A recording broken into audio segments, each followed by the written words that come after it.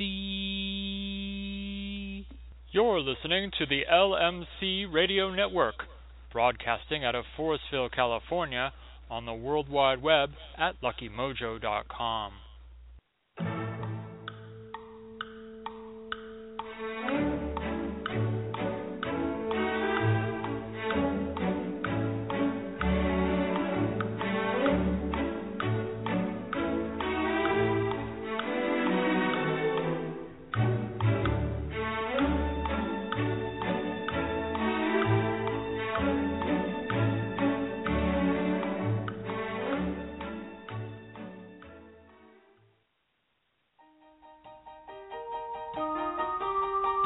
The views and opinions expressed by Professor Porterfield do not necessarily reflect the views of the sponsors or their affiliates.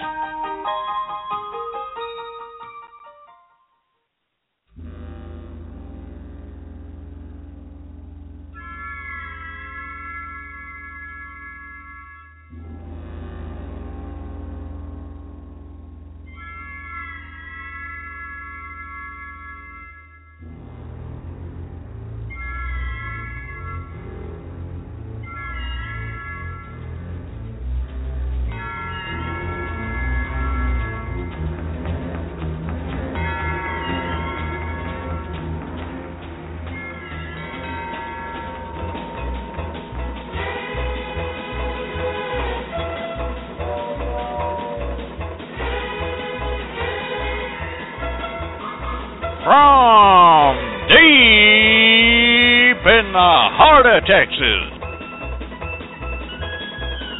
where the stars at night are big and bright, it's the Now You Know Show with Professor Charles Porterfield.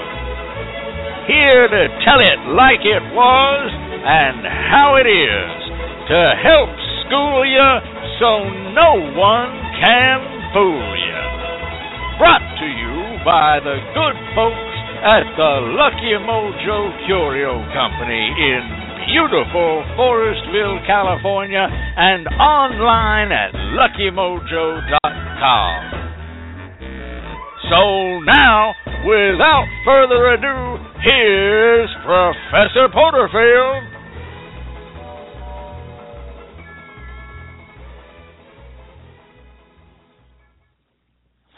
Good evening to you, one and all. I am Professor Charles Porterfield, and hoodoo is my business. Welcome once again to the Now You Know Show.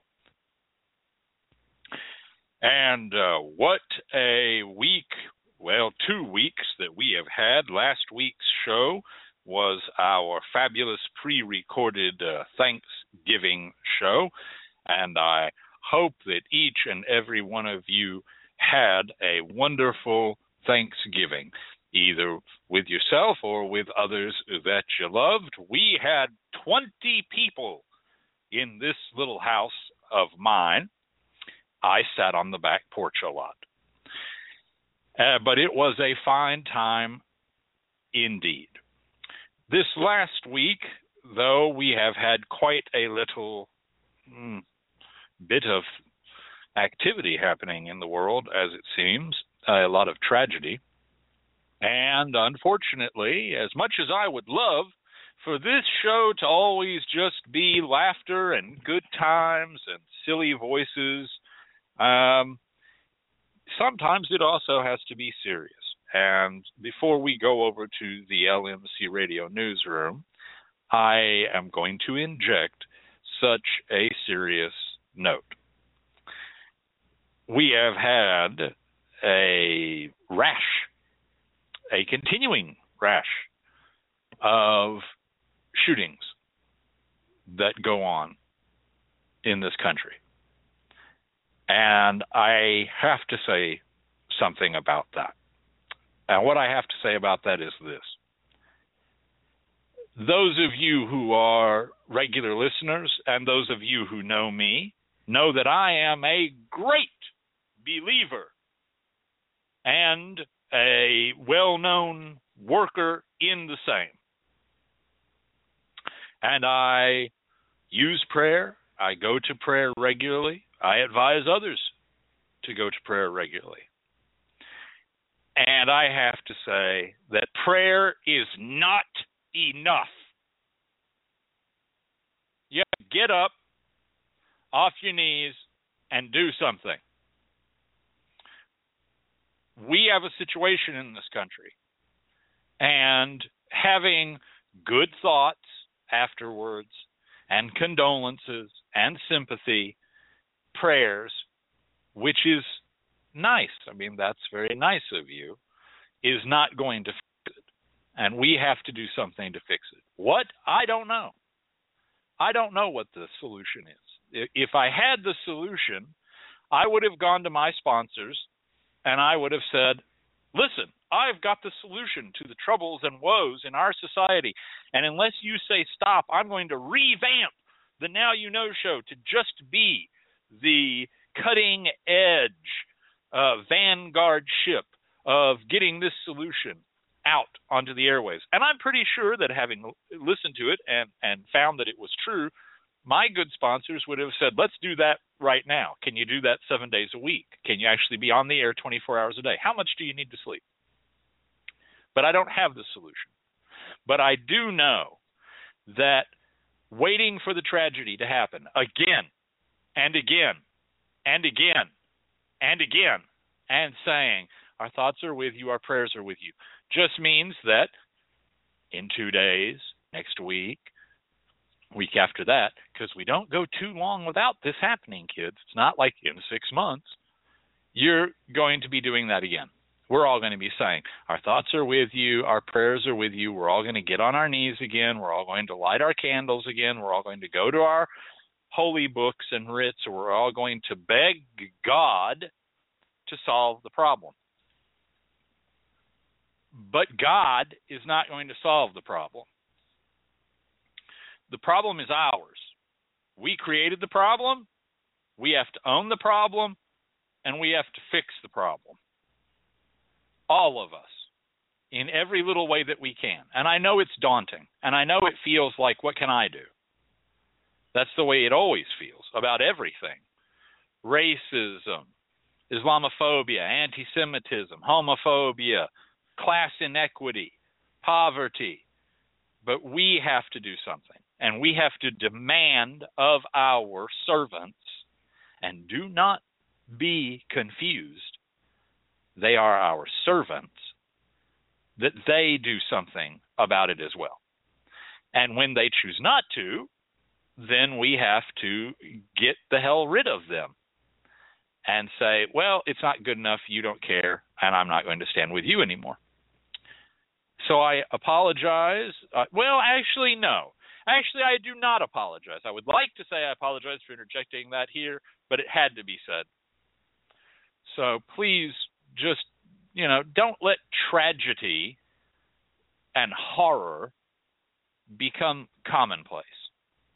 Don't let it become something that, you have a little capture file and every 4 days to 2 weeks, you just go copy paste about, oh, my thoughts are with you, oh, I'll pray for you, etc.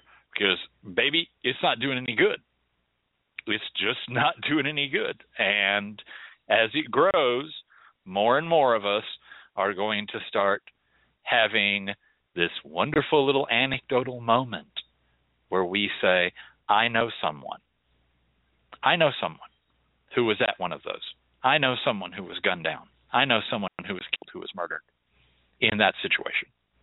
And then eventually, it'll be somebody else saying it about you. So there's a little thought from the professor tonight. And now, without further ado, we're going to go across the hall to our own Wink Winkerson, who's patiently waiting in the LMC radio newsroom. Take it away, Wink.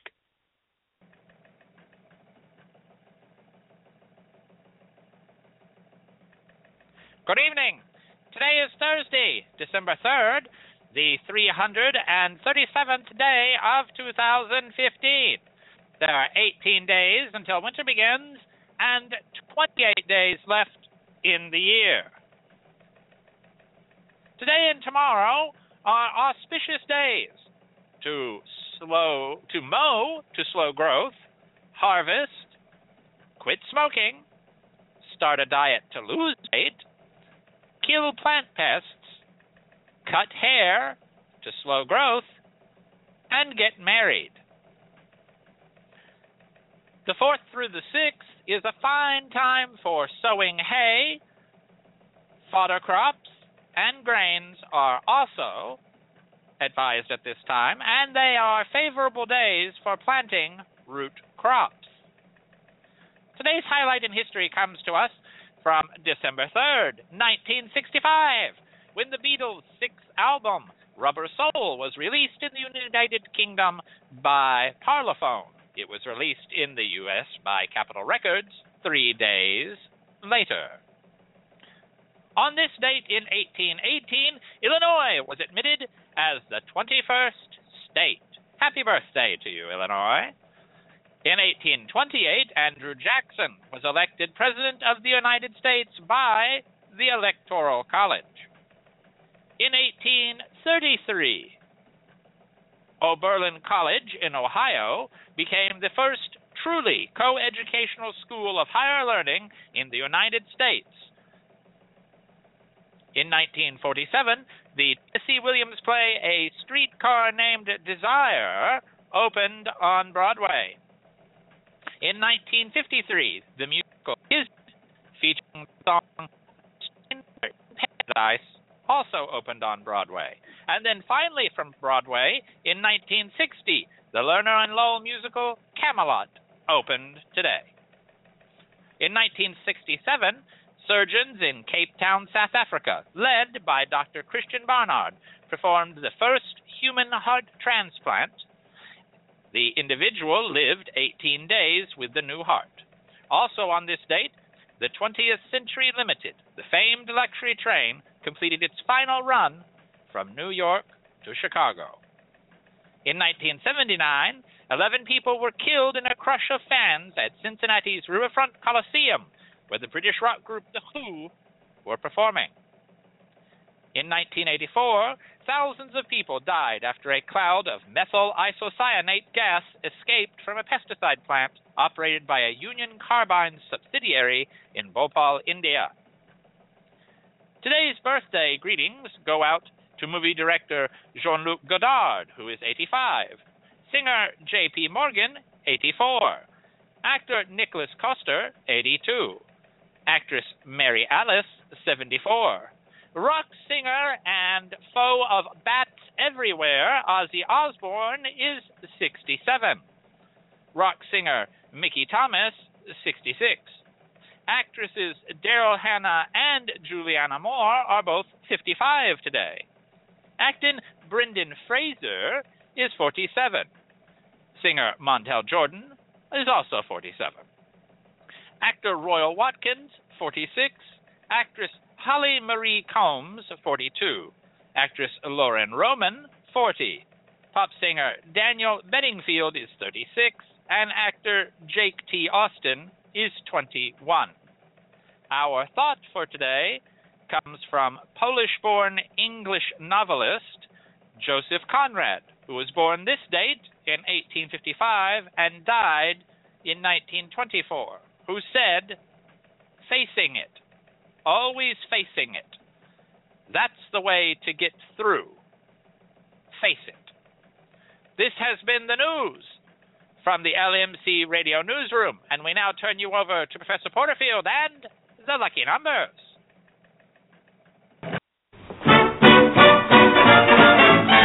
Lucky number, oh, dreaming of lucky numbers, hoping that those lucky numbers will show for me. Numbers only show for you and me.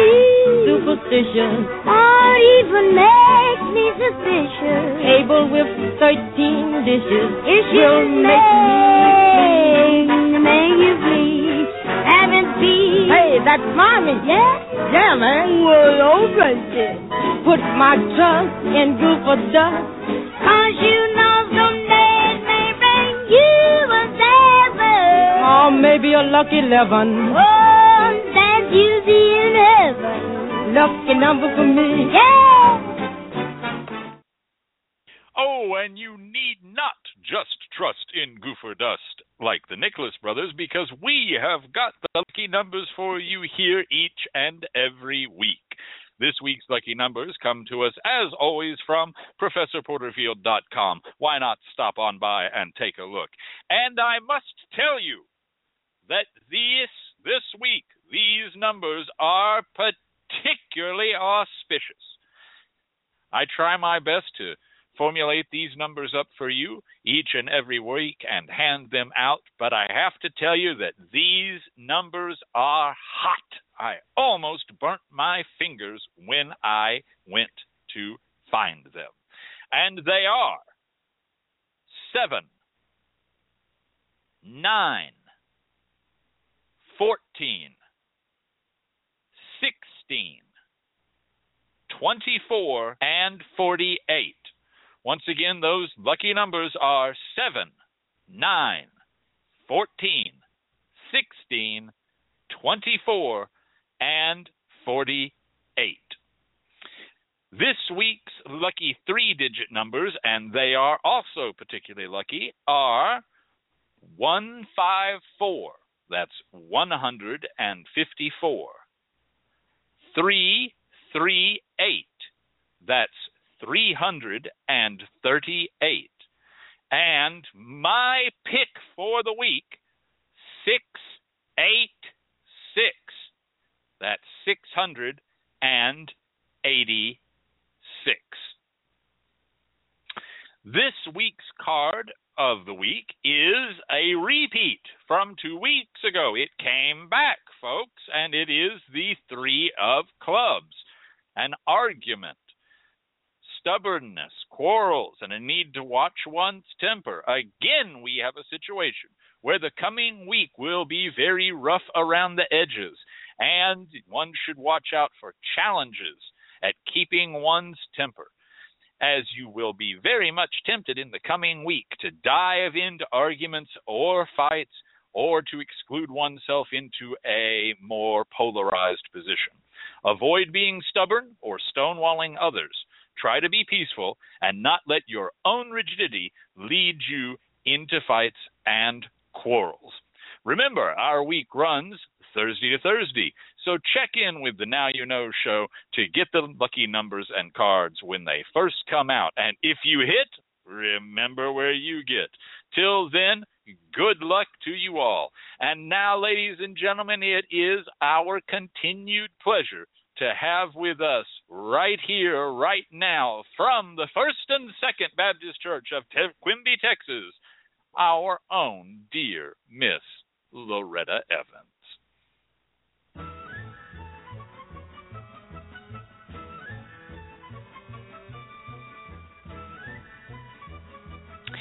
Hello, y'all. This is Miss Loretta Evans here once again with Cooking with Miss Loretta.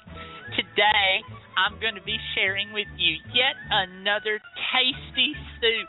As the season gets chilly and cold, there's just nothing better than a warm, thick bowl of soup to take the chill off and warm you right up.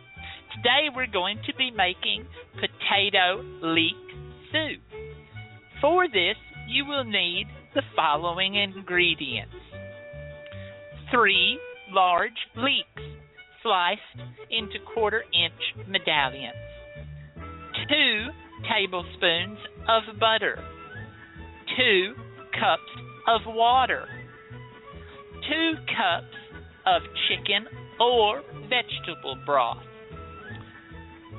2 pounds of potatoes, peeled, diced into 1/2-inch pieces, just a little dash of marjoram, 1/4 a cup of chopped fresh parsley, 2 tablespoons of chopped fresh thyme or a 1/2 teaspoon of dried thyme, hot sauce to taste, and salt and pepper to taste. To make this, you will cook your leeks in butter with salt and pepper in a medium saucepan. Then cover the pan and cook on low heat for 10 minutes, checking often. Be sure not to brown your leeks or it will change the taste of your soup. Add your water, broth, and potatoes and bring to a low simmer, cooking for about 20 minutes. Pour half of the soup mixture into a blender. Be careful not to burn yourself when you do so, and puree it and return it to the pan. Then add your marjoram, parsley, and thyme, a few dashes of chili sauce if you like, freshly ground pepper, and salt to taste, and serve hot. You know, when you're cooking leeks, only use the white parts. Take care not to overcook them. Overcooked leeks become slimy and unappetizing. Properly cooked leeks are tender, but still offer resistance when pierced. Finally, we have a little variation to this. If you would like to make a very easy vichyssoise, which is a French version of the soup served cold, take the soup that we've just made and whisk into it 1/2 cup of heavy cream when returning the soup to the pan after blending. Omit the hot sauce and add a pinch of nutmeg. Cool completely and then transfer to the refrigerator to chill and serve cold. Well, folks, that's our recipe for this week. I hope you and your family enjoy it. Until next time, bye-bye.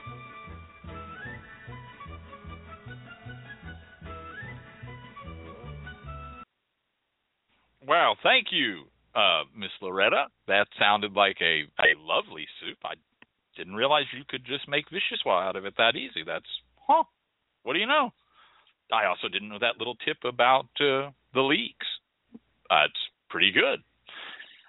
As always, we thank Miss Loretta and the First and Second Baptist Church of Quimby, Texas, for bringing her here, and we are looking forward to what she's going to have for her, for us next week. Up next, the Professor's Pontification. This week, we're going to be talking about a whole lot of cosmic debris.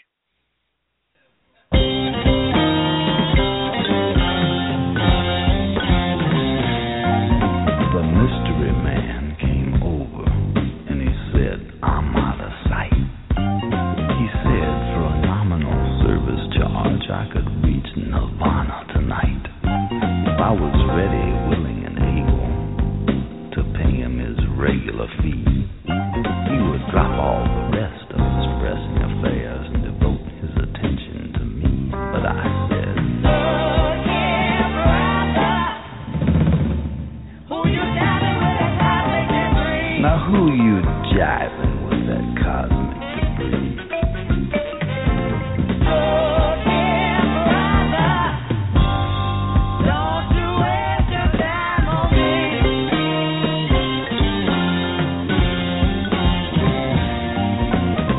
The mystery man got nervous and he fidgeted around a bit. He reached in the pocket of the mystery robe and he whipped out a shaving kit. Now I thought it was a razor and a can of foaming goo, but he told me right then when the top popped open there was nothing his box won't do with the oil of Aphrodite and the dust of the Grand Wazoo. He said you might not believe this, little fellow, but it'll cure your asthma too. And I said, look here, brother, who you having with that cosmic debris? Now what kind of a guru are you anyway? Look here, brother, don't you waste your time on me. Don't waste your time.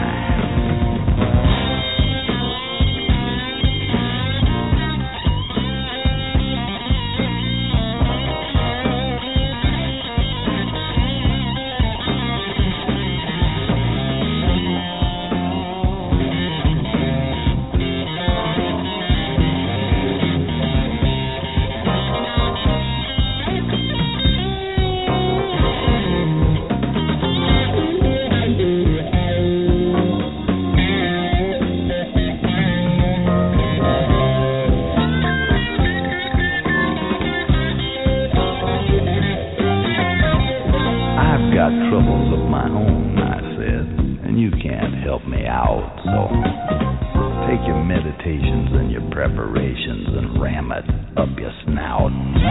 But I got the crystal ball! He said, and held it to the light.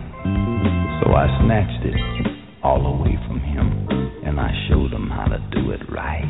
I wrapped the newspaper around my head so I looked like I was seen. I played some mumbo-jumbo dance. I told him he was going to sleep.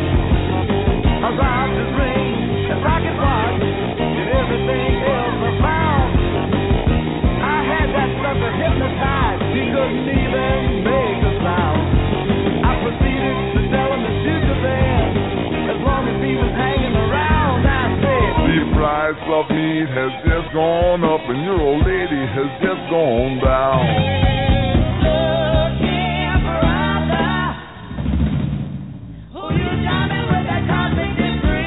Now, is that a real poncho or is that a Sears poncho? Don't you know you could make more money as a butcher? So don't you waste your time on. Don't waste it. Don't waste your time on me.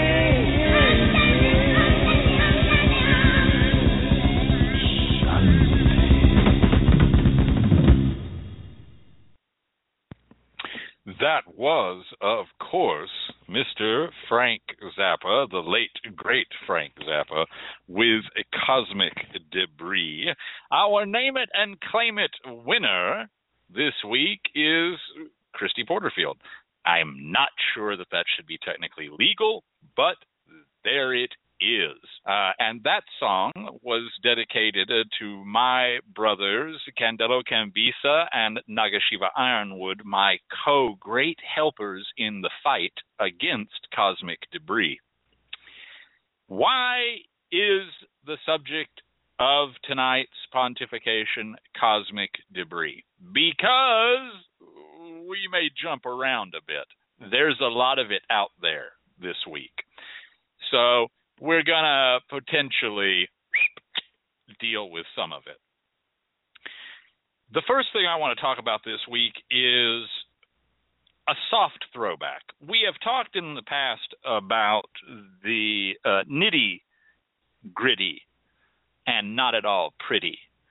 And we've also talked about the over-spookification or scarification of hoodoo. This is now the triplet, the third sister, as it were, in that little subset of categories. This is about a desire on the part of a handful of people, probably more than a handful, probably a whole room. They might even need to rent a hall. I don't know. To introduce into hoodoo and conjure what I'm going to term elitism of material.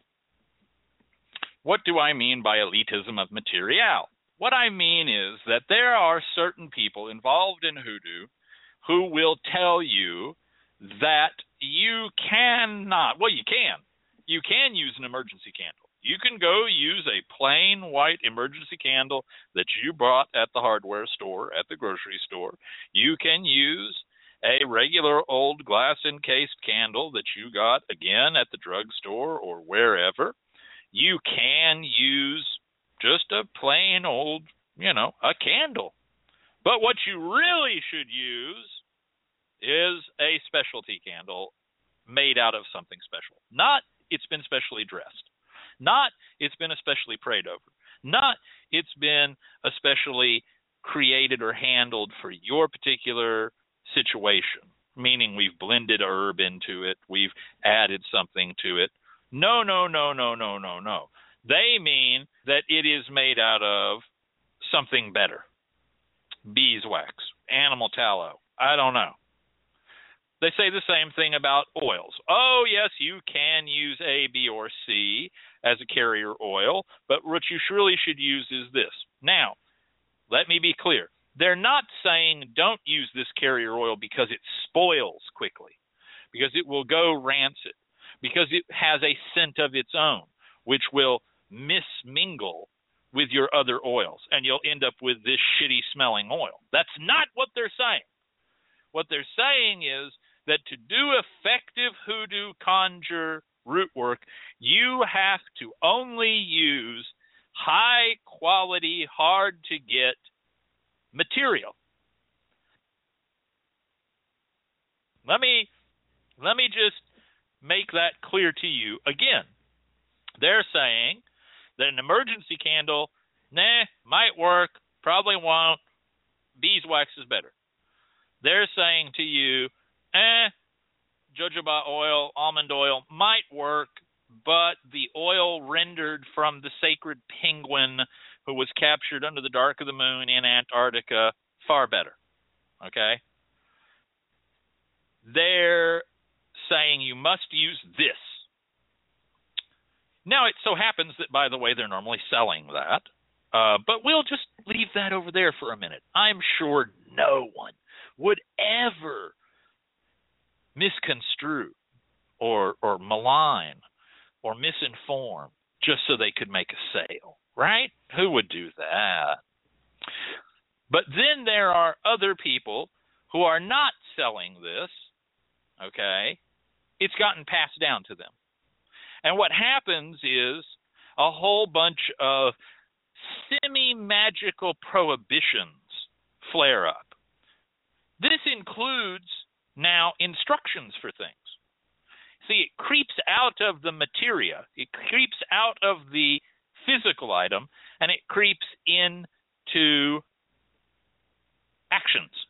You must only wrap your tarot cards in yellow silk. I have no fucking clue why, okay?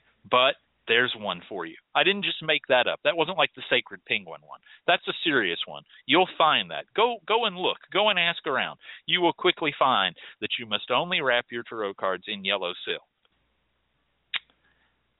I don't know if there's a payment off to the Chambers estate for the King in Yellow.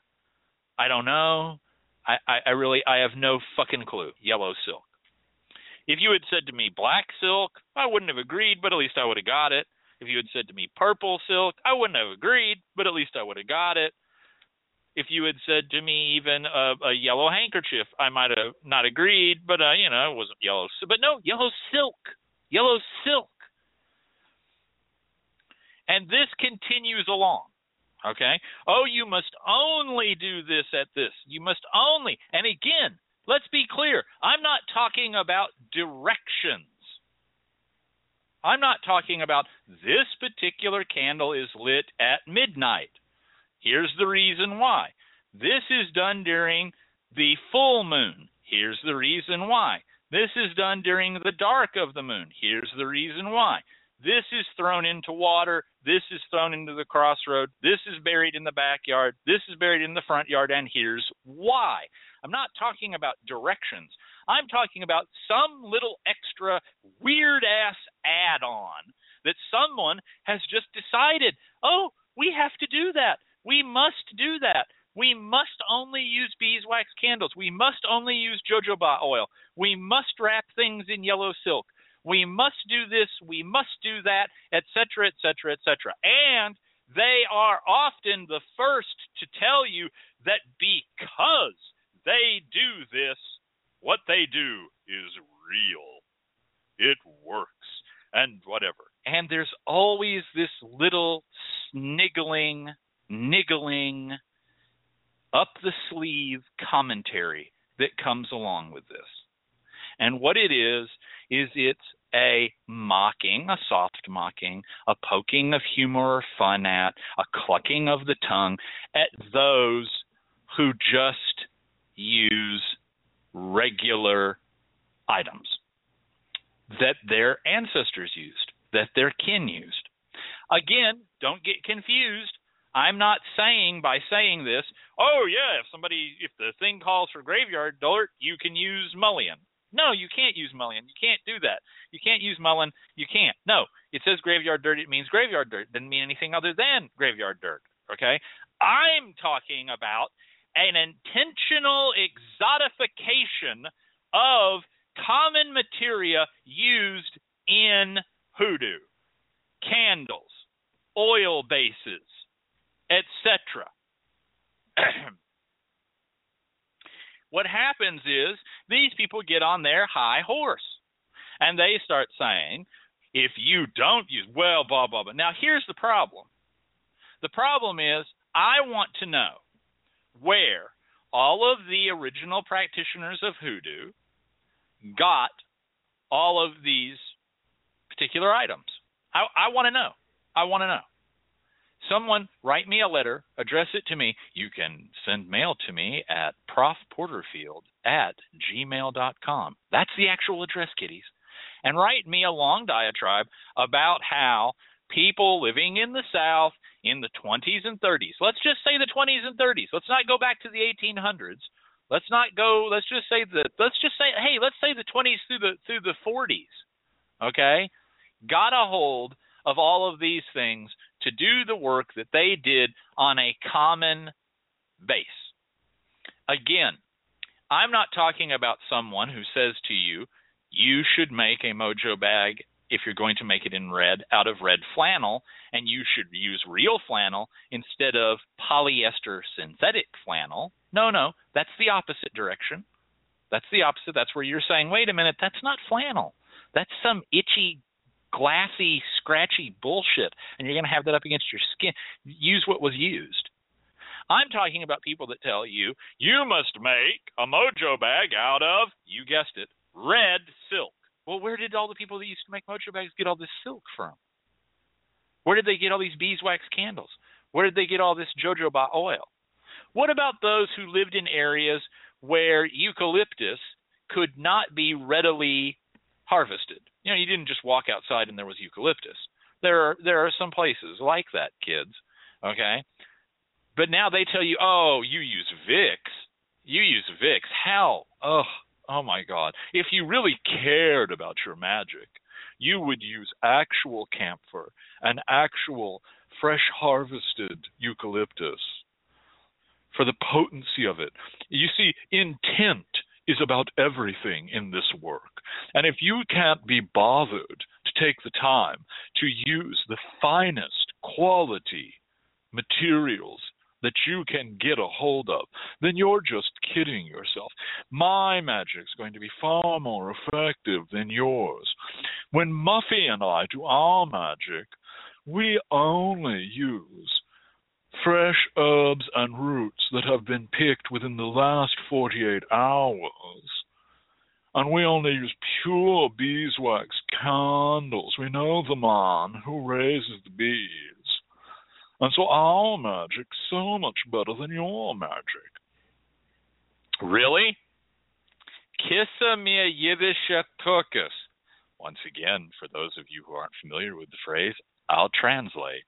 Kiss my Jewish ass. Are you serious? You're telling me that all of these people in, I don't know, Tupelo, Atlanta, Savannah, New Orleans. Well, let's ignore New Orleans for a moment. It was a seaport. Many things came in. But just, I don't know, Baton Rouge. All of these people in the Carolinas, in Florida, in Georgia, in Alabama, in Tennessee, in Arkansas, they were, I see. I'm surprised that they did any goddamn hoodoo at all, considering it was a practice of common people in a common day who had common circumstances. But now you're going to come in and do this. I want to know about this. I want to know when I'm going to start hearing that if you're going to lay a line of salt in front of your door, you need to use pink Himalayan salt. Mufsies actually went to Nepal last year for a photo shoot, and she was able to get this fabulous pink Himalayan salt. We grind it ourselves before we lay it in front of the doors to keep the haints away. First of all, why do you have haints? Second of all, pink Himalayan salt? Are you out of your mind?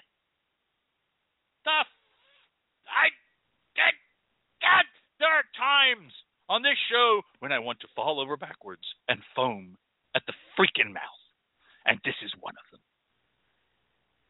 Now, some people, myself included, have been known to advise people that they might, if their circumstances allow, use kosher salt. Why? Because it's a rare item. They've got it up at Kroger. I don't think it's that rare. Because it's kosher. Because it's been made in accordance with law from the Bible. All right? From the Torah, from the quote Old Testament, etc. All right? That's the idea, is that it has an extra component to it. That's no different than us saying you use Jockey Club because jockey. See, Jockey Club. That's no different than us saying you use this or you use that because it has a connection to something else. All right? Meaning there's a further level. I assume, therefore, and I'm going to correct myself, I'm going to apologize right now on the air. You heard it. Listen up. Here's a public apology. I'm going to take it back. If you need to ward your house from Yetis, I encourage you to use pink Himalayan salt. Absolutely. Absolutely. 100%. If you've got a Yeti problem, pink Himalayan salt, that's the way to go. Obviously. Particularly if they're colorblind Yetis. Colorblind Yetis trying to get into the house, by all means, lay down as much pink Himalayan salt, put out pink Himalayan salt lamps, or even a Yeti lick. Maybe a Yeti lick. And then you wouldn't want to put the Yeti lick at the door because that would bring the Yetis to the door. You want to put the Yeti lick further out near the street so the Yetis come to it and they lick it to get their salt, right, obviously, and then they just move on. And then maybe you will have some kind of a positive relationship with these Yetis, particularly the colorblind Yetis. Otherwise, why don't you just use salt? See, this creeps in, folks. It creeps in. I have clients calling me this last week even. These are younger folks. They're younger than me, and that makes them younger folks. And they've been raised in and around the tradition, but they've started to hear all this nonsense. All right? So I tell them, well, you go get Pine Sol. Well, you go get ammonia. Well, you go get baking powder. Well, you go get salt.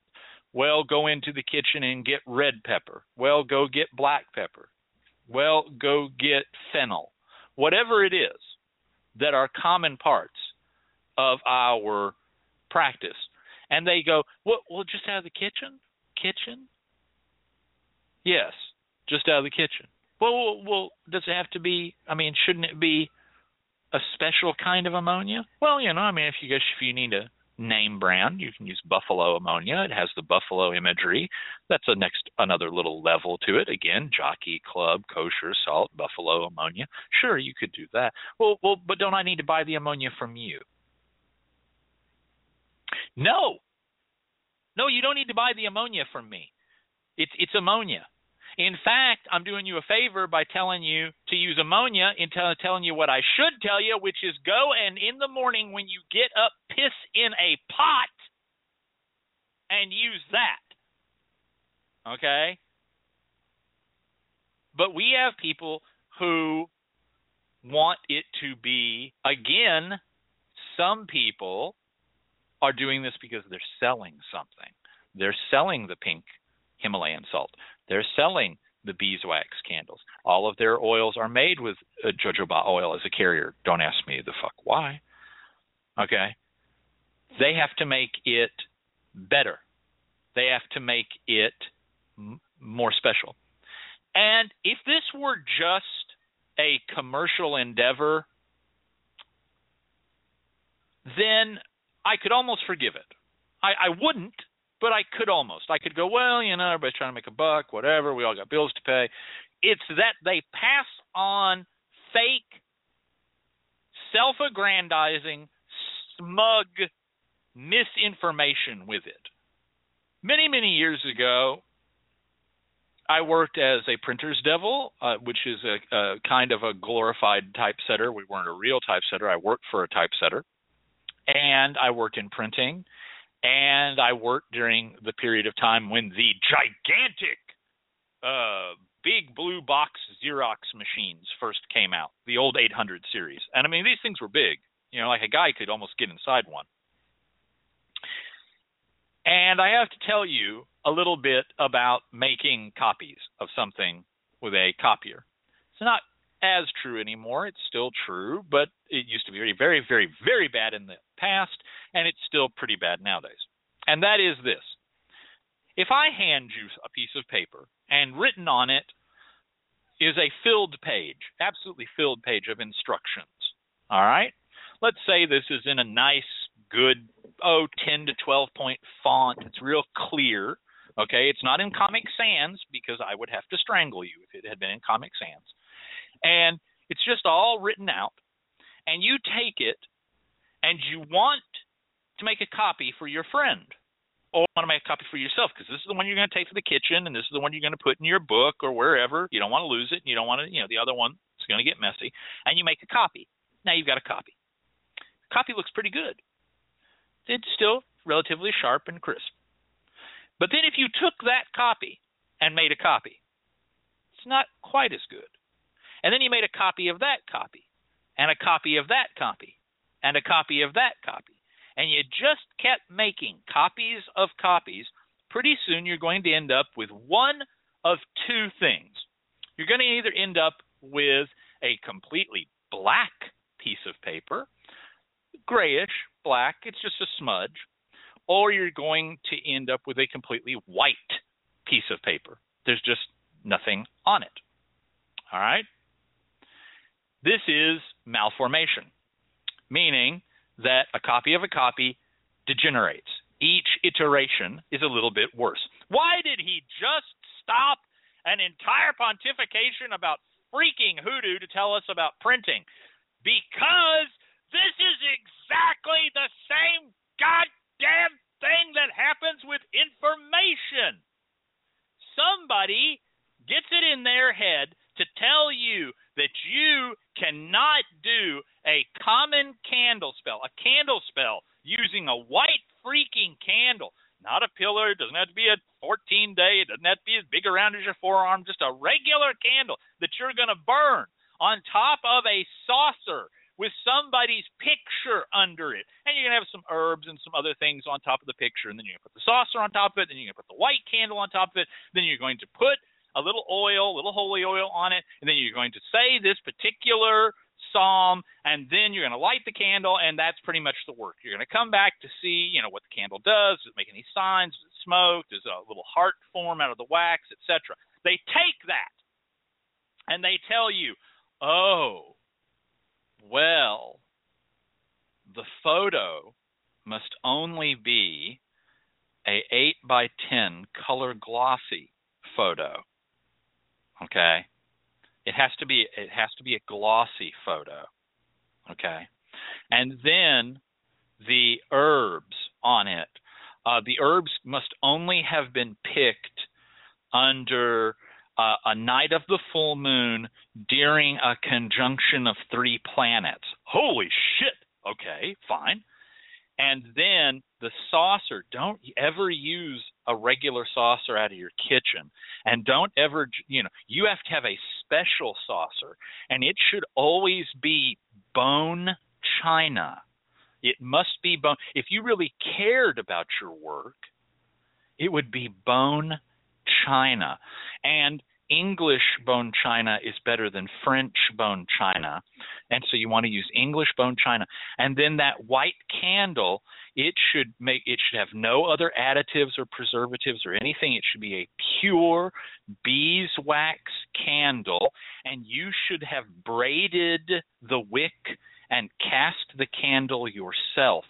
And then you must only light the candle off of another beeswax candle that was lit off of a need fire, meaning you needed the fire. You must not create the fire with a lighter. You must not create the fire simply with a match. You must create a fire that you need. Then you light the first beeswax candle, and with it, saying appropriate psalms and prayers, then you light the candle on top of the saucer. Oh, and you must say those prayers in Greek. Guess what you're now doing? I have no fucking clue what you're doing, but I know what you're not doing, and what you're not doing is regular old, standard, been done for generations, freaking a hoodoo. You're doing something else. I guess you're starting to slip into high sorcery. I don't know. I don't know what you're doing anymore. But they say that. And then the person they said it to passes it along. And the person they pass it along, instead of saying bone china, says spode. It has to be spode china. And then they pass it along. And the person they passed it along to says the need fire can only be made on a certain day. And then they pass it along.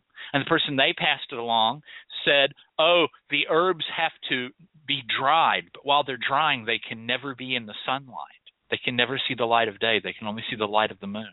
And then they pass it along. The person passed it along to says, oh, the 8x10 colored gloss has to have circles and arrows on it and a paragraph on the back of each picture describing the person that you're going to add it to. And then they pass it along. And the person says, oh, yeah, the 8x10 colored glossy photo with the circles and arrows on the front and the paragraph on the back describing each picture also has to only be taken in profile. It can't be taken head on. And they pass it along. And malformation goes on and on and on and on and on and on and on and on and on and on and on and on and on until it's just has nothing to do with fucking hoodoo. It has nothing to do with fucking hoodoo. It's not hoodoo at all anymore. And that's a real problem. It's a real problem that we have in hoodoo. Now, this is not to suggest that there cannot be additions. This is not to suggest that as people move out into the world and encounter other people, they can't see things that work and add them in. This is not, I'm not saying that, oh, if you're using Ganesh as an example on an altar in your hoodoo work for luck, you're off the beaten path. No, he's been there for a long time. So is Buddha. So have Jewish charms. So have German blood-stopping methods. Okay? I'm talking about where we're saying that what you're doing isn't good enough. It's not good enough. And let me tell you the really big problem with this. The really big problem with this is that it is restrictive. It makes two classes of people or more.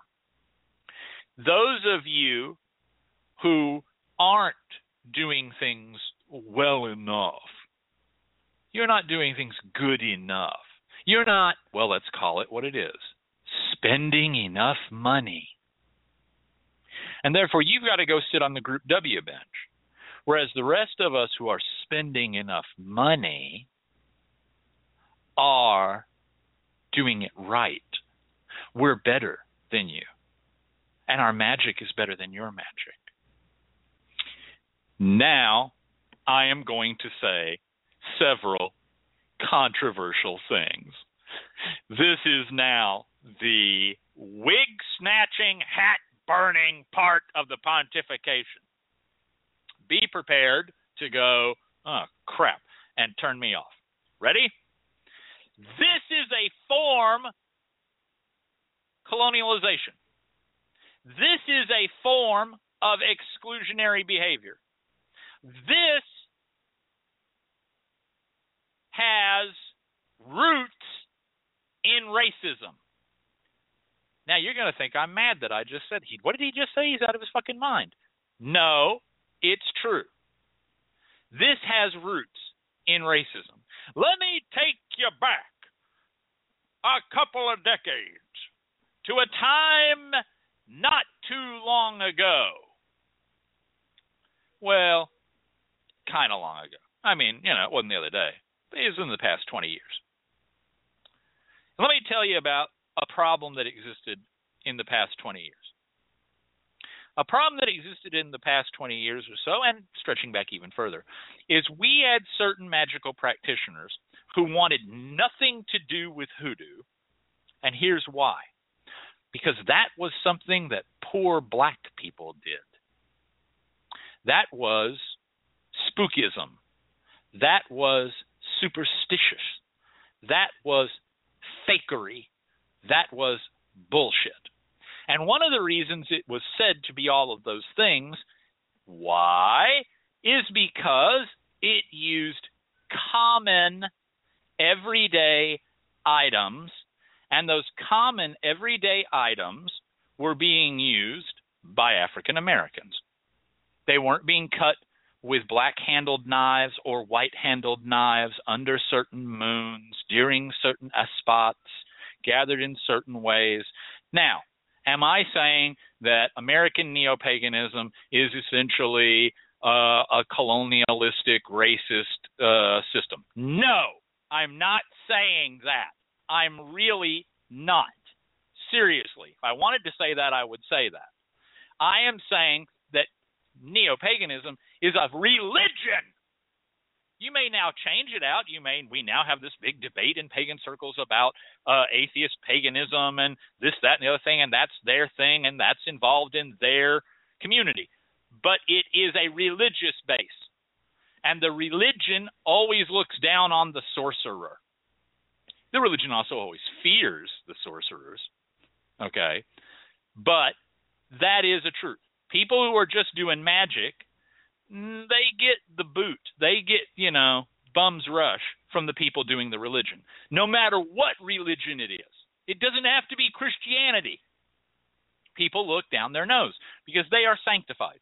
They are priests. They are priestesses. They are initiates. They are done. Now, am I saying they're wrong? I don't fucking know. I'm just saying that this works. And what you do may work, and it's your religion, and it's your spiritual practice, and that's great. But so, too, do we have our little path, and we have our ethics, and we have our internal community, and we have our internal debates. But this was true. Paganism, neo-paganism, and the neo-pagan movement, particularly in the South, but other places, looked down its nose on hoodoo, conjure, root work. Now, it also looked down its nose on Santeria, Palo, work with the Orishas, etc., because of a lot of different reasons. Some of them had to do with animal sacrifice. Some of them had to do with Christian elements, etc. But that has started to change. Now we have a more welcoming atmosphere. But don't get it twisted up. We have two, probably more, but these are the two I'm going to talk about, welcoming atmospheres.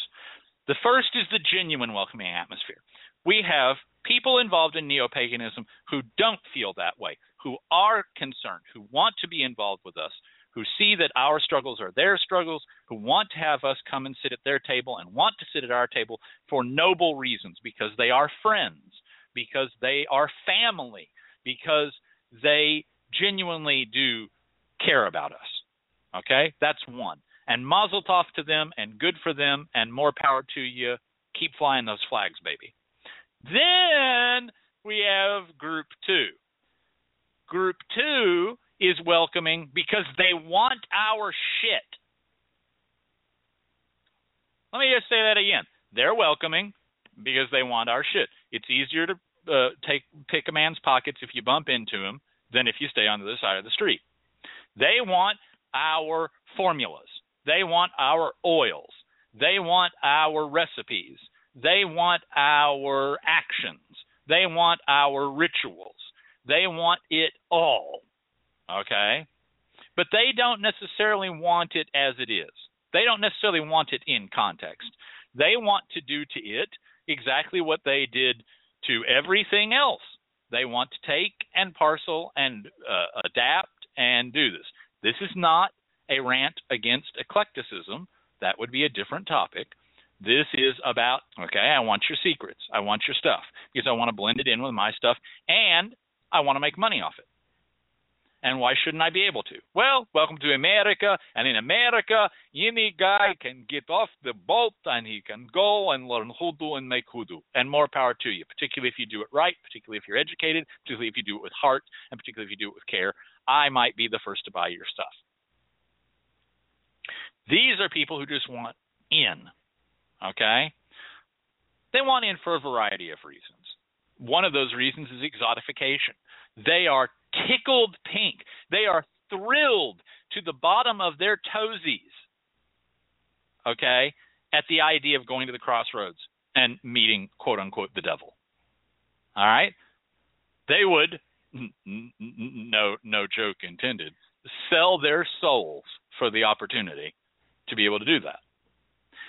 The problem is that because they have that attitude of exotification and taking, they are not in the business of preserving. And because they're not in the business of preserving, they're going to be part of this malformation. Let's go back to the original topic and look at it again. You need to use only pure beeswax candles. You need to do these things with all of this. You need to be doing all of these things the proper way, spending all this money on it and doing it the right way. And it has a certain kind of feel to it, you know. And then others will be attracted, and that's what I teach. Let me tell you what this is. Get ready. He's about to say it. I'm about to say the quote of the night. This is the one that you can write down on a piece of paper and bring to me anywhere. I will be at the 2016 Hoodoo Heritage Festival. Walk up to me with this written on a piece of paper and I'll sign it. You can have my signature and you can go, this son of a bitch actually said it. Let me tell you what this is. Make no mistake. This magical gentrification. Oh, he said it. That's what this is. That's what this is. Magical gentrification. And that's what it is. And that's how it operates. And it operates the exact same way. It operates just like any other kind of gentrification. I'm not kidding. I'm not playing. That's exactly what it is. Every level. I'm going to take your shit. I'm going to make it better. Then I'm going to open a little shop. Maybe I'll open a brick and mortar shop.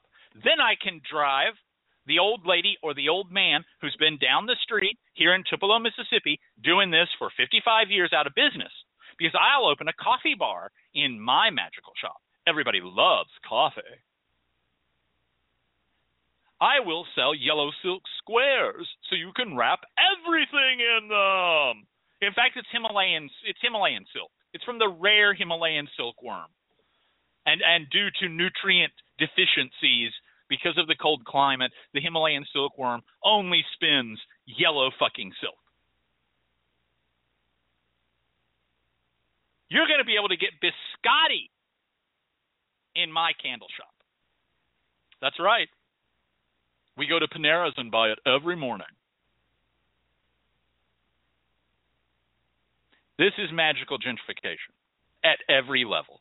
Spiritually, culturally, on the street, in the sheets. Every level of this is magical gentrification. And it is, at some level, conscious or not, designed to take this magic, hoodoo, root work, conjure, away from common people and put it into the hands of gentrified people, rarefied people, people with freaking money. I'm going to go a step further and make some enemies. So too is the leveling of prices for reading and work above, way above the norm of your economic. What does that mean? That means that if you charge $300 for a tarot card reading, you're a part of it. You're a part of it. Now, if you live someplace where the cost of living and the economic means is such that $300 is, bupkis. I mean, it's nothing. It's the average price of a lot of things. Then, no, you're in line with your local economics. So I guess if you're giving tarot card readings exclusively in Bel Air, that might be appropriate. But if you're giving $300 tarot card readings, I mean the standard. I'm not talking about it's a special case. We've got to go to a graveyard and summon a spirit in the middle of midnight. No, I'm talking about just I call you up, you give me a tarot card reading, I go and see you. You give me a simple spread of cards. It's $300, and you live in, let's pick a slightly upscale place that's still on the, so let's say Savannah, Georgia. You're a part of this. You're a part of this. You're a part of this. If you charge $200 or $300 or $400 or $500 for a simple candle spell, I mean a simple one. I'm not talking about an elaborate thing. It takes 9 days and 40 candles. No. I mean, it takes one candle, and you dress it, and you light it, and you walk the fuck away, and you're charging $400 or $500 for that. You're a part of this. You're a part of this. You're a part of this. You're engaging in gentrification. Because, again, you're taking this away from regular people, common people, everyday people, and you're putting it into the hands of rarefied people, of gentrified people. And it's a kind of cosmic debris. It's a bunch of smoke. It's a bunch of bullshit.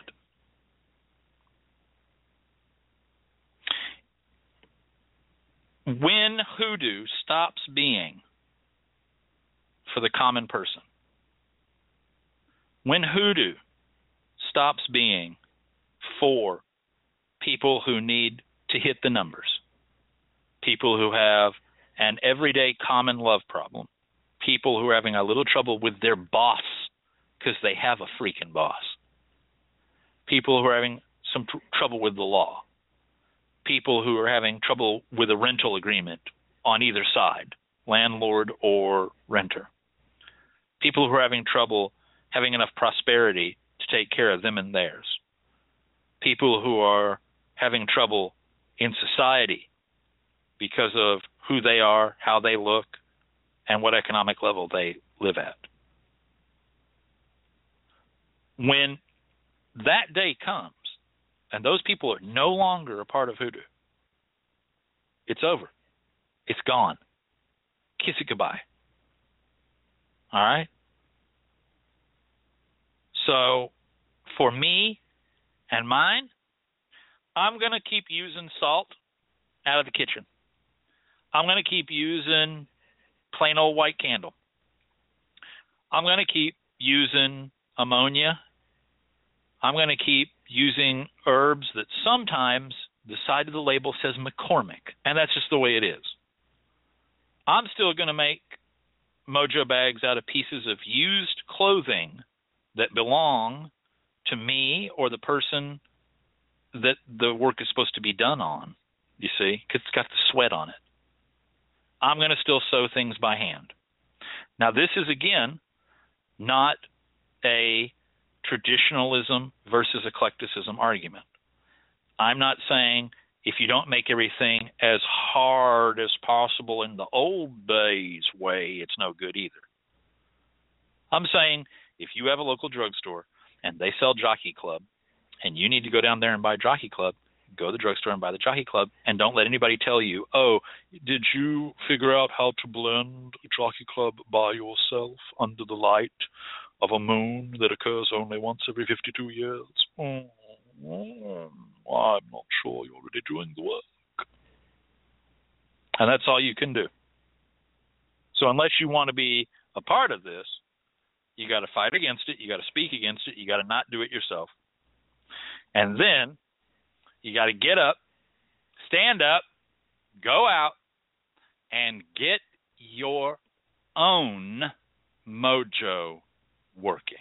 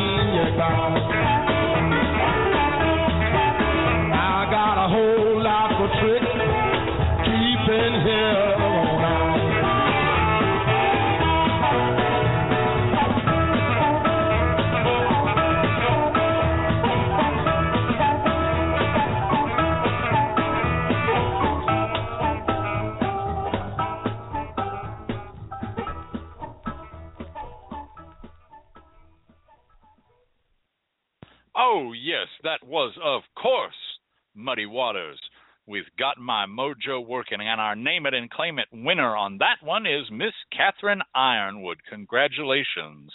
You know, that was just Muddy doing his best to try to say something to you. He was just trying to pass a little information to you. He was just sending a signal. What's that signal? Why, that's the LMC Radio Network on the air. The LMC Radio Network broadcasting around the globe, bringing news, information, education, and entertainment to all. It's the LMC Radio Network in the vanguard.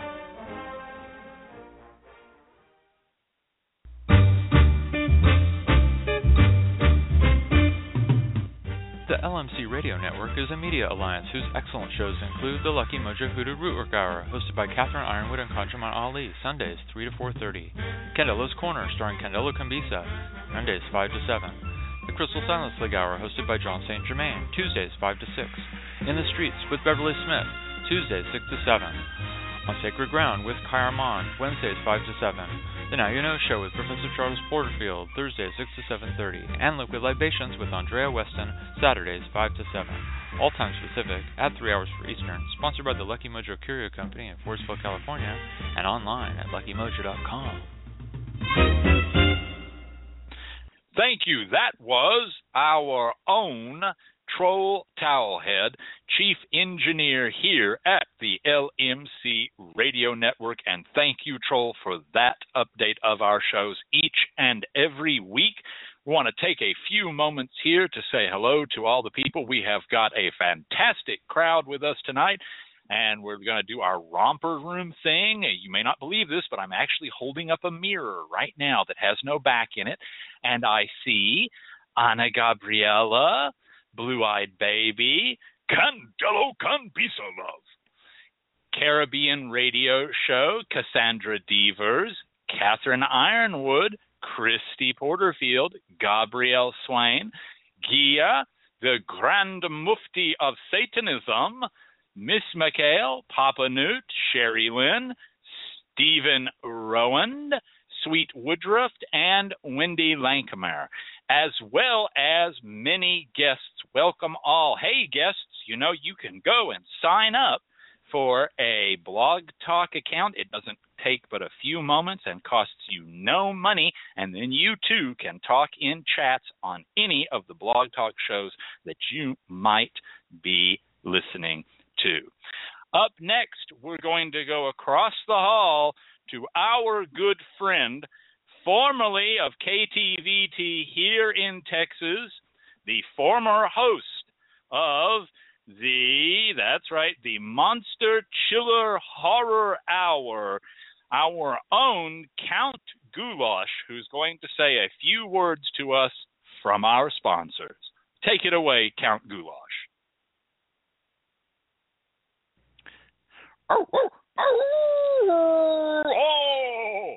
Hello again, boys and girls. This is Count Goulash, here to talk to you about the Lucky Mojo Curio Company of 6632 Covey Road, Forestville, California. Did you know that Lucky Mojo is both an online magical shop and a real magical store that you can visit? They carry a full line of handmade spiritual supplies, including occult oils, incense, powders, candles, herbs, mojo bags, spiritual soaps, books, and spell kits for those who cast magic spells, love spells, money spells, and protection spells in the African-American hoodoo, pagan magic, and other witchcraft traditions. Who am I talking about? I am talking about the Lucky Mojo Curio Company of 6632 Covey Road, Forestville, California. Why not go there and visit them? You can bring your children.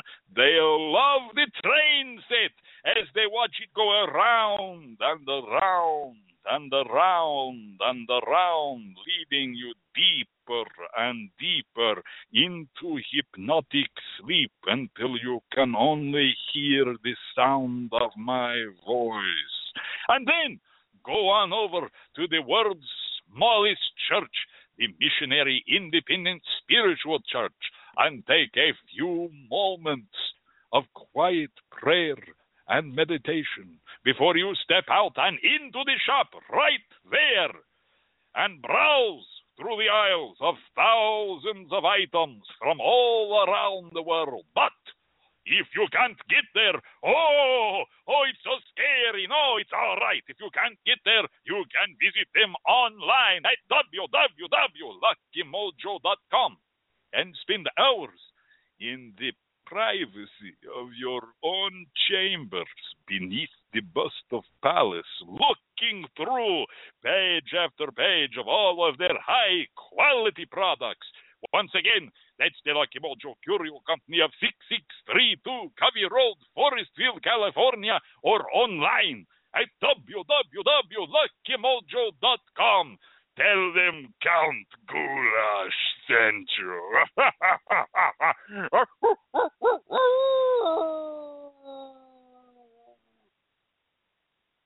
I can never follow that. No one can follow this man. I mean, it's like now here's the powerhouse Count Goulash, and now back to Professor Sloppy Joe, Hill and Peanut here, who's going to do this thing. Incredible. Just I am a long-time fan of the man, and he's just an incredible. He's a powerhouse. Up next, a little something I like to call Secrets of Scriptural Sorcery. That's right, the Secrets of Scriptural Sorcery. This week, we're going to be, by request, revisiting a figure. We've talked about his 6th and 7th book. Now we're going to talk about the man himself. That's right. We're going to go on down and find Moses. When Israel was in Egypt's land, yes, my people,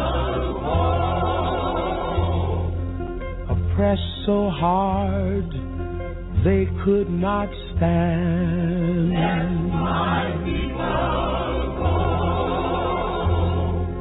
go down, Moses, way down in Egypt's land. Tell old Pharaoh, let my people go.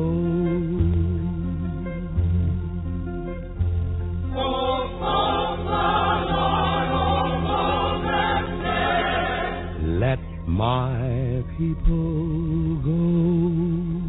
Unless you want your firstborn dead.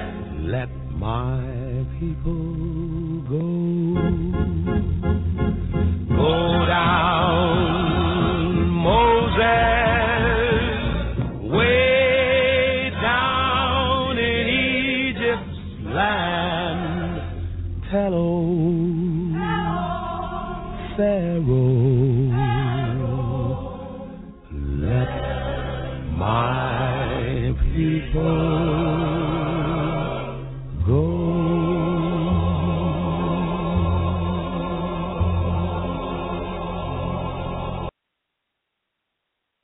Oh, yes, that was, of course, Nat King Cole with Go Down Moses.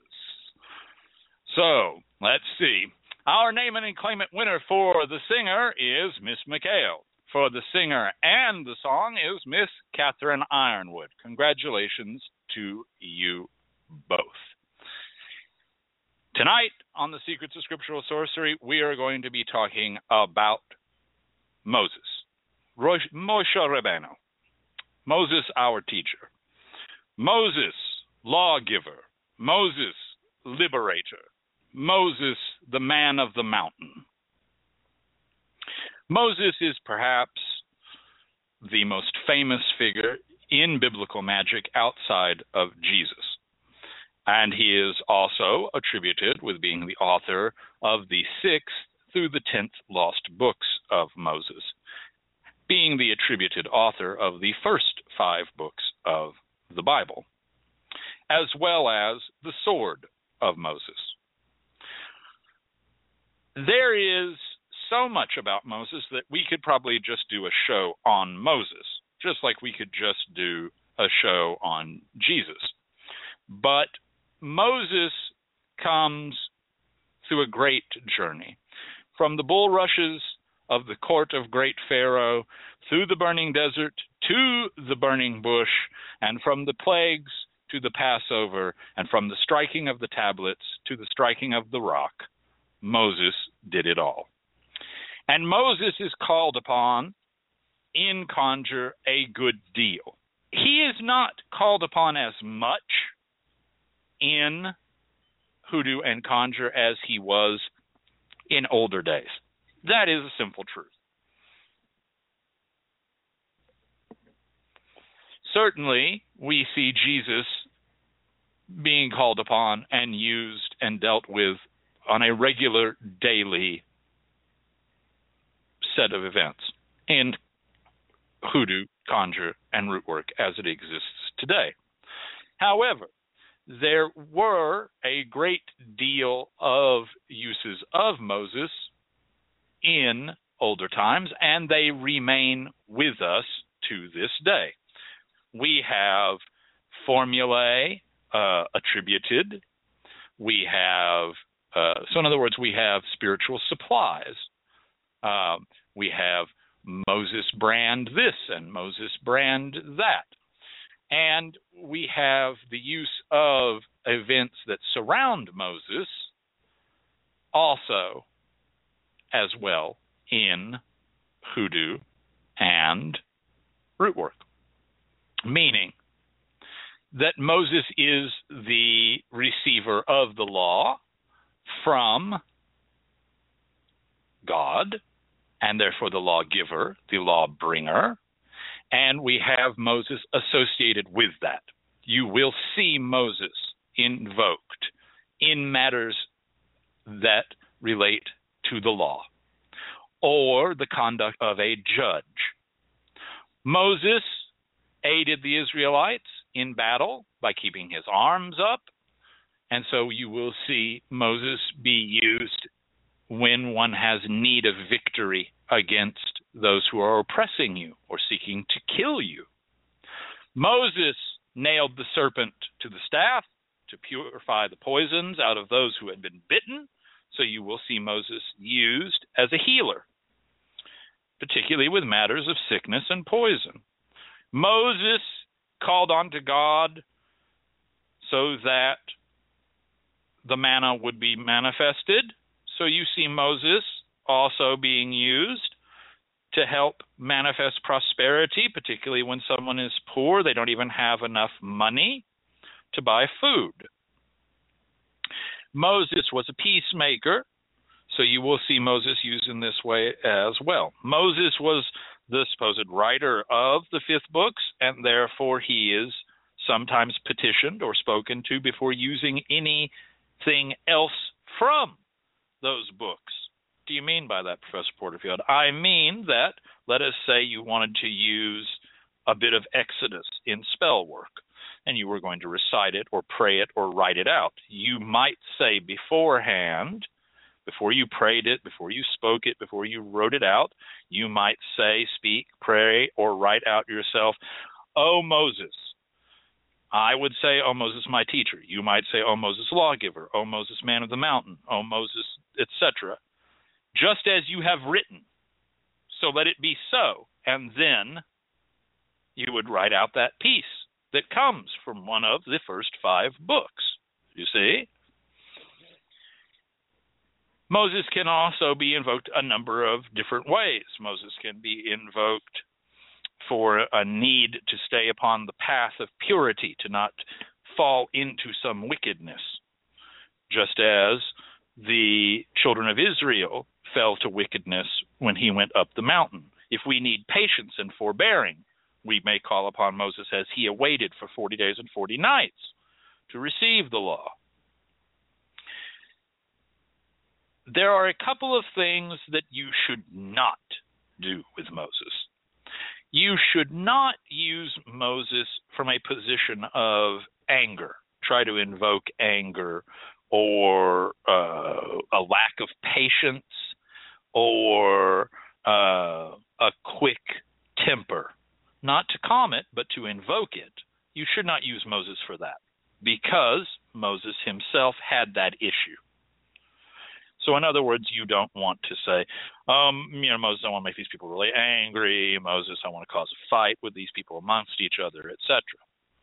But let me tell you something you may not know. Let me give you the reason you tuned in tonight, something you may not have heard. Something you can go, I never fucking heard that. Let me write this down again.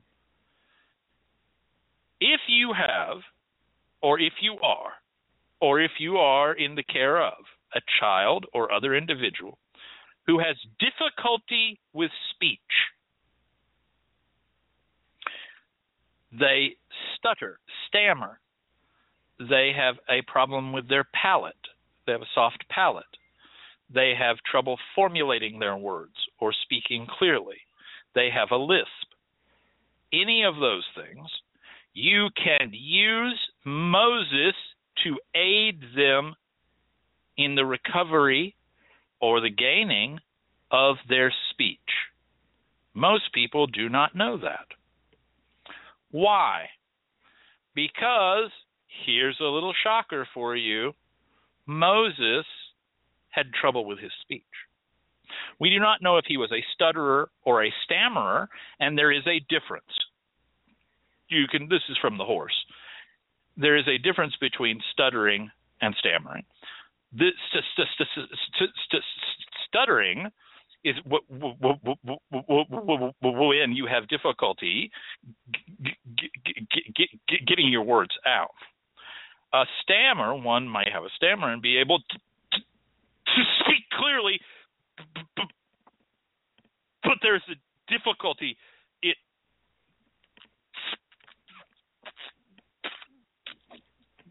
finishing the words. So there is a difference between stuttering and stammering, and Moses can be used to help either, because Moses was either a stutterer or a stammerer. We don't know which. There is some story about why that he had this problem. The best information we have is that he placed a hot coal into his mouth as a child and burnt his mouth, and so he actually had damage to his palate. Moses himself requests that God not send him as spokesperson. Don't send me to Egypt. Don't make me go to Pharaoh. Don't make me say all these things. I am not, I'm not good. His tongue is not well made. I can't do this. God returns in answer, who made that mouth? Who made that tongue? I did. You'll go do what I say, but I'll send your brother Aaron with you because Aaron is better at speech. So we can use Moses to help us also if we need to speak before a great number of people. You have stage fright. You can be Moses. Now I'm going to tell you a true story to prove my point. It has been my great honor to be the MC at the Hoodoo Heritage Festival this last year, and they've asked me to do this again next year. I have this marvelous radio show. For some strange reason, a lot of you like the sound of my voice and the way I say things and how I do in fact say them, my turn of phrase. A few of you are softly aware of my occasional pregnant pauses. I, as a child, had a soft stammer and a speech impediment. I would transpose sounds. I would transpose primarily TFs with Fs, THs with Fs, and Fs with THs. I was in remedial schooling for it for about a year. I, myself, use Moses, aid me in speech. I always have. I call to Moses, and I ask him that I may be subtle of tongue and true of speech. I do that myself. And I am telling you that this works. And so when you want to use this, you can simply say, just as Moses was unsubtle of speech, but the Lord made him to be known by his words, let me, or whoever you're working for, let him, let her be made so. This I ask of you, O Lord, and of you, Moses, lawgiver, Moses, liberator, Moses, man of the mountain, however you want to. I again would say Moses, my teacher. And you can ask that. You could also anoint a candle with Moses oil before you did that, and burn that oil, burn that candle on top of a saucer, on top of the picture of the person you're trying to aid. It doesn't have to be a china saucer. It doesn't have to be spode. You can use Moses for all of these things. But perhaps the most powerful thing that you can use Moses for is liberation. If you have work where you are trying to free someone from jail, or free someone who is being oppressed, or free someone who is being kept down, locked down, tied up, rooted down, then you can go to Moses as liberator. This is the man who led the children of Israel, led the Hebrew children out of Egypt under the mighty hand and the mighty arm of the Lord. He freed them Their shackles were broken. You can call upon Moses to do this. And if you think for a heartbeat that I do not call upon Moses Rabbeinu, Moses, my teacher, Moses the Great, every week in my work for those who protest all over this country, for those who are seeking to be liberated of the oppression that they are under right now, you're silly. Because I do, and so can you. That's been a little bit, like I said, we could do a whole show on it. But go in there, look in Exodus in particular, and you will find much. Up next, we're going to go not into the kitchen. No, we're going to take a little sit down in the parlor. Just you, me, and a deck of cards. Friends, this is T. Texas Tyler with a strange story about a soldier boy and a deck of cards.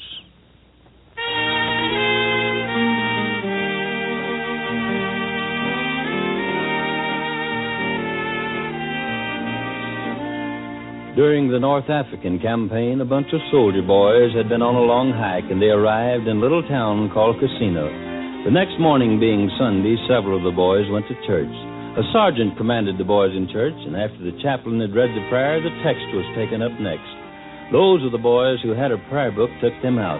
But this one boy had only a deck of cards, and so he spread them out. The sergeant saw the cards and said, "Soldier, put away those cards." After the services was over, the soldier was taken prisoner and brought before the provost marshal. The marshal said, "Sergeant, why have you brought this man here?" "For playing cards in church, sir. And what have you to say for yourself, son?" "Much, sir," replied the soldier. The marshal said, "I hope so, for if not, I shall punish you more than any man was ever punished." The soldier said, "Sir, I've been on the march for about 6 days. I had neither Bible nor prayer book, but I hope to satisfy you, sir, with the purity of my intentions." With that, the boy started his story. "You see, sir, when I look at the ace, it reminds me that there is but one God. And the deuce reminds me that the Bible is divided into 2 parts, the Old and the New Testament. And when I see the tray, I think of the Father, the Son, and the Holy Ghost. And when I see the 4, I think of the 4 evangelists who preached the gospel. There was Matthew, Mark, Luke, and John.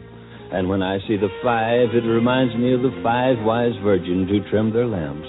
There were 10 of them. 5 were wise and were saved. 5 were foolish and were shut out. And when I see the 6, it reminds me that in 6 days God made this great heaven and earth. When I see the 7, it reminds me that on the 7th day God rested from his great work. And when I see the 8, I think of the 8 righteous persons God saved when he destroyed this earth. There was Noah, his wife, their 3 sons, and their wives. And when I see the 9, I think of the lepers our Savior cleansed, and 9 out of the 10 didn't even thank him. When I see the 10, I think of the 10 commandments God handed down to Moses on a table of stone. When I see the king, it reminds me that there is but one King of heaven, God Almighty. And when I see the queen, I think of the Blessed Virgin Mary, who's Queen of heaven, and the jack or knave is the devil. When I count the number of spots on a deck of cards, I find 365, the number of days in a year. There's 52 cards, the number of weeks in a year. There's 4 suits, the number of weeks in a month.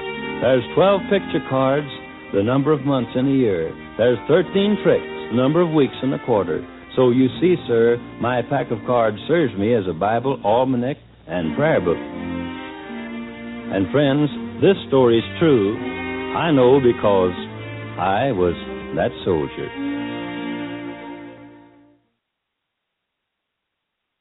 That was, of course, the man with a million friends, T. Texas Tyler. You can tell he's from Texas. He says Noah with a deck of cards. That particular version is from 1948.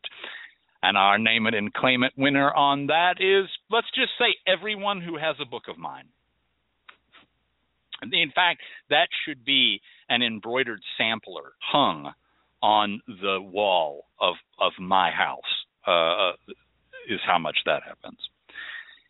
Today, we're going to sit in the parlor rather than the kitchen, and I'm going to talk to you about a deck of spells. Well, actually, a deck of cards. Sorry, folks.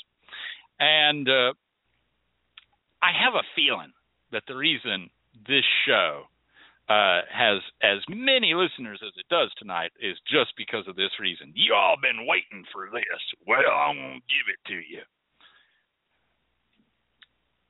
Professor, can we use a deck of cards in Hoodoo? Yep, you sure can.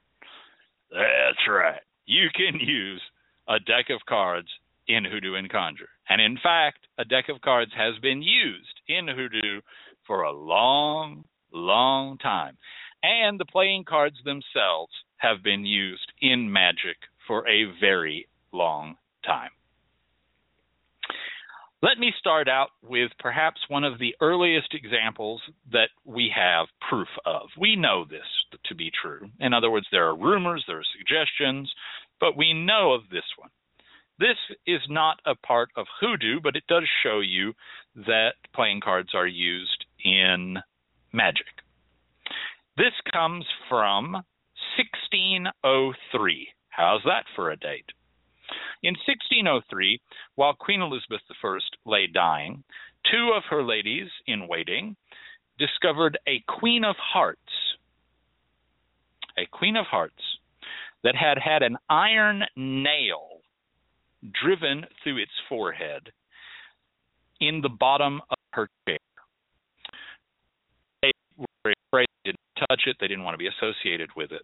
And it is believed that this was part of what led to Elizabeth I's death. This was obviously a curse work that was done on her. And it's a little disturbing to consider that Elizabeth's late grandmother, Elizabeth of York, is supposedly the model upon which the image of the Queen of Hearts was based. So you can see there is a further connection there, not just as her being queen. Why didn't we use the Queen of Spades? She was a somewhat harsh ruler. We've made a familial connection as well. So this does go back a good long time. And let me discuss this a little bit with you. How can I use playing cards, Professor? Well, you can use playing cards in a number of ways, so start jotting them down.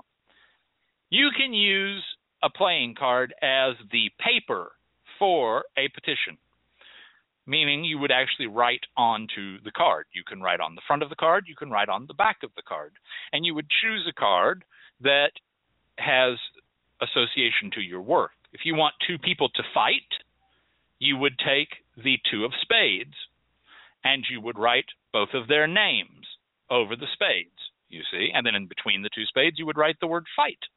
Or you could write it out in very fine handwriting. I want you two to fight. I want you to fight every time you see each other. Like cats and dogs, you'll fight all day, all night. You could use that to cause trouble at work. You could use that to break up a couple. Huh? What if you wanted to break up a couple and you wanted one of them? You want the man in the relationship. You could take the three of hearts and write your name, the woman's name, his wife's name, girlfriend's name, and his name. But you would make sure that the two hearts that you wrote your name and his name on were the two closest hearts. She's going to be the reversed heart. That heart away, you see, and dispose of it. Burn it up. Throw it out to the crossroads. So you can use the actual playing card itself as a petition paper to start to write on. I will say to you of that a couple of things. Unless you are prepared and very dedicated to do this, you're going to want to do it with a Sharpie permanent marker. You can do it with a ballpoint pen, but you must remember that playing cards these days are covered with a protective plastic coating, and it's very, very difficult to write on them with a ballpoint pen. You can't write on them very well with a pencil at all, so you're going to want to write with a permanent marker. But you can, and I have, with dedication, gotten results with a ballpoint pen, but you're going to take some time. But that may be beneficial to your work that you are putting that extra effort into it. You can also place playing cards, appropriate playing cards, into a mojo bag. Now, for this, you might want to use miniature cards, or you can do something that old hoodoo workers did. you can simply take the cards that you want to use and snip off their indices, their corners that have the symbol that shows what card it is. K, heart. It's King of Hearts. You can snip that K heart off and simply add that into the mojo bag. And that is a traditional old use of them. Well, what playing cards would I use? Well, you could, for a gambling hand, you could add 3 jacks and a king, or you could add the highest hand possible in poker if you were making a mojo bag to help you in poker. You could put a whole straight in there, you see. If you didn't want to do that, you could just get some smaller cards. They do sell miniature cards, and place those into a mojo bag. If you wanted it for general luck or luck with gambling, but you didn't want it to be a specific form of gambling, you could, or lotto or the slots, you could just put 3 sevens, you see, into that mojo bag. You would not want to use the 7 of spades. The spades are about tears and troubles and trials and tribulation, so you would use the 7 blessed suits, the 7 of hearts, 7 of diamonds, and the 7 of clubs. You can also burn playing cards to ash and use that ash as a part of any powder that you are making. Let's say that you wanted to goofer someone. All right. You can take their name and write out their name or a description of them, if you don't know their name, onto an appropriate face or court card for them. In other words, it's a woman and she's kind of easy and breezy, goes out with all the boys, kind of a loose character. You'd use the Queen of Diamonds. That bitch, that asshole who's always giving me so much trouble, and he's in the neighborhood and he's causing all these fights and all that. Okay, if he's slightly older, you use the King of Spades. If he's a younger dude, you'd use the Jack of Spades.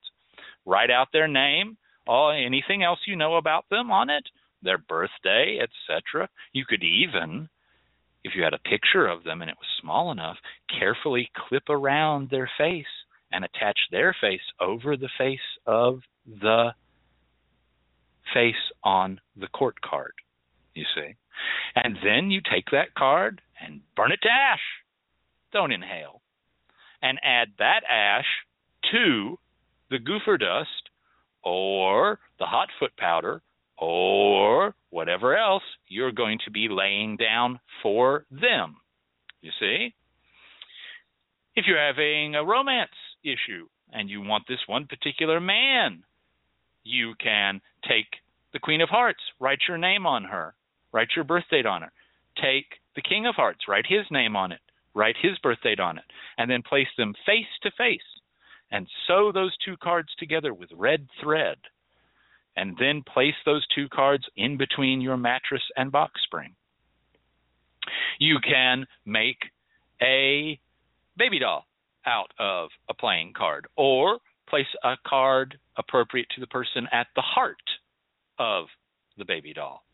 There are many, many uses, and we see them in the history of hoodoo. This isn't just something, that people, that I, as an example, made up. This isn't some, thing that came off the top of my head, and I said, this will be great. I can go and malform hoodoo, man, and I can sell a book.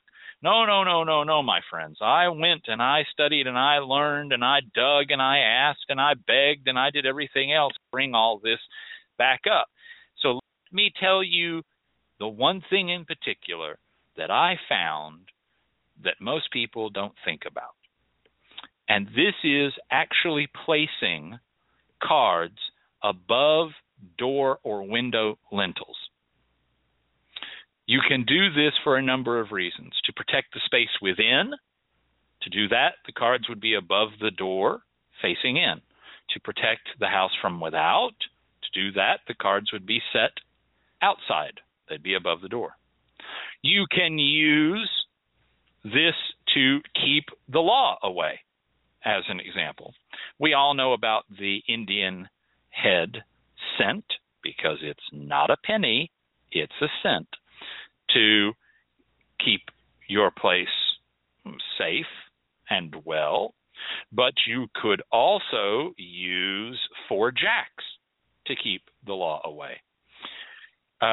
This is from an old-time worker back in 1937 who said that to keep the law away, you should take a jack from each suit and place them at the 4 corners of the door. This is going to be on the outside.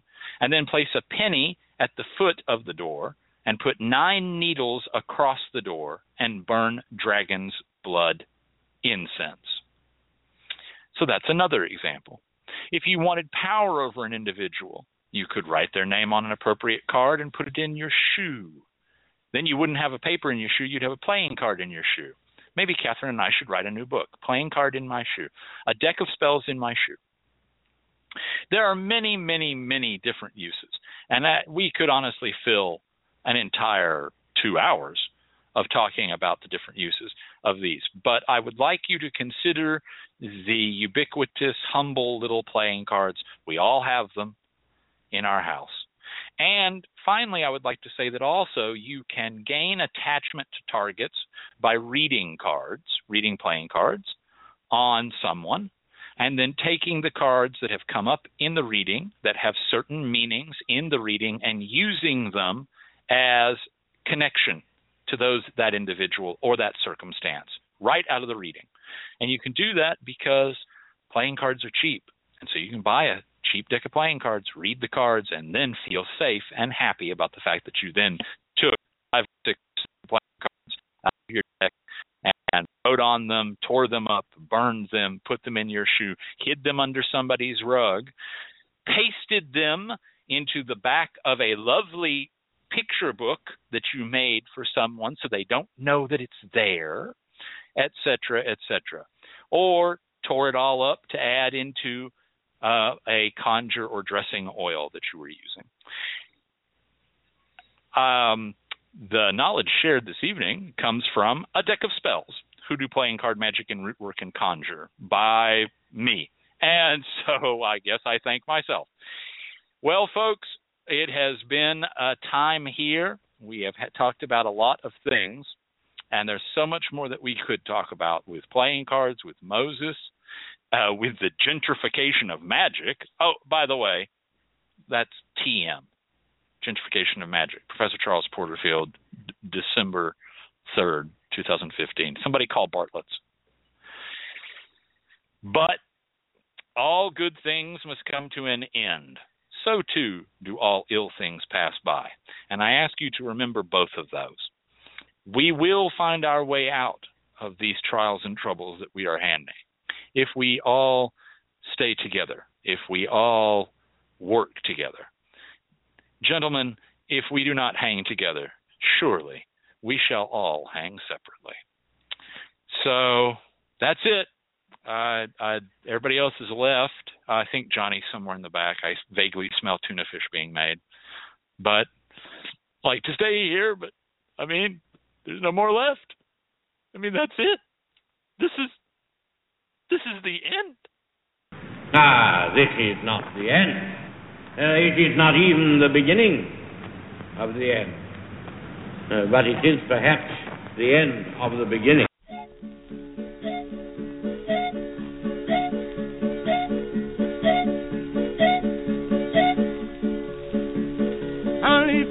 Texas, and go to Texarkana, and don't back to Fort Worth.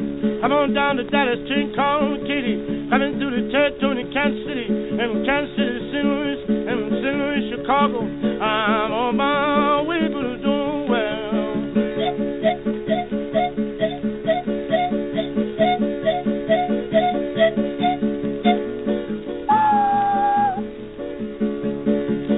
Change cars on the TP. Leaving Fort Worth, Texas, going to Dallas, Hotel, Grand Sling, Silver Lake, Mineola, Tyler, Longview, Jefferson, Marshall, Little Sandy, Big Sandy, Texarkana, and double back to Fort Worth.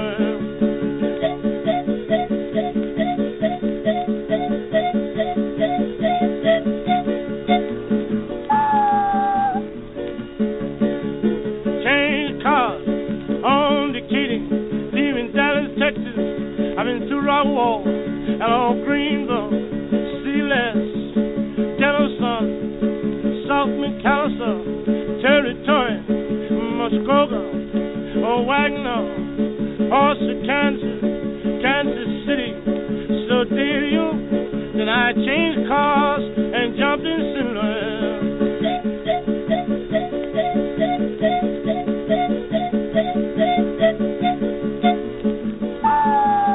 Hello, Springfield, I'm on my way to Chicago.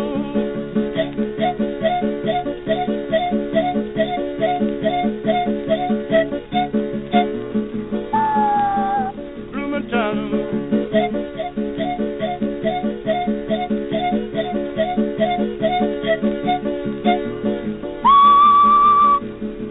Jolly, giving a hop on, pass on through. Hop on through, sir.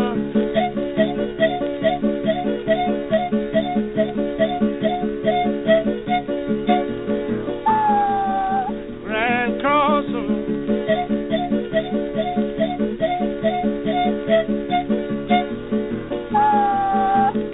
31st Street Depot.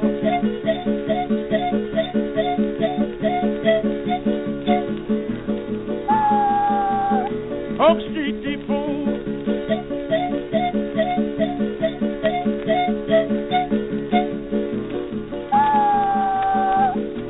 Chicago.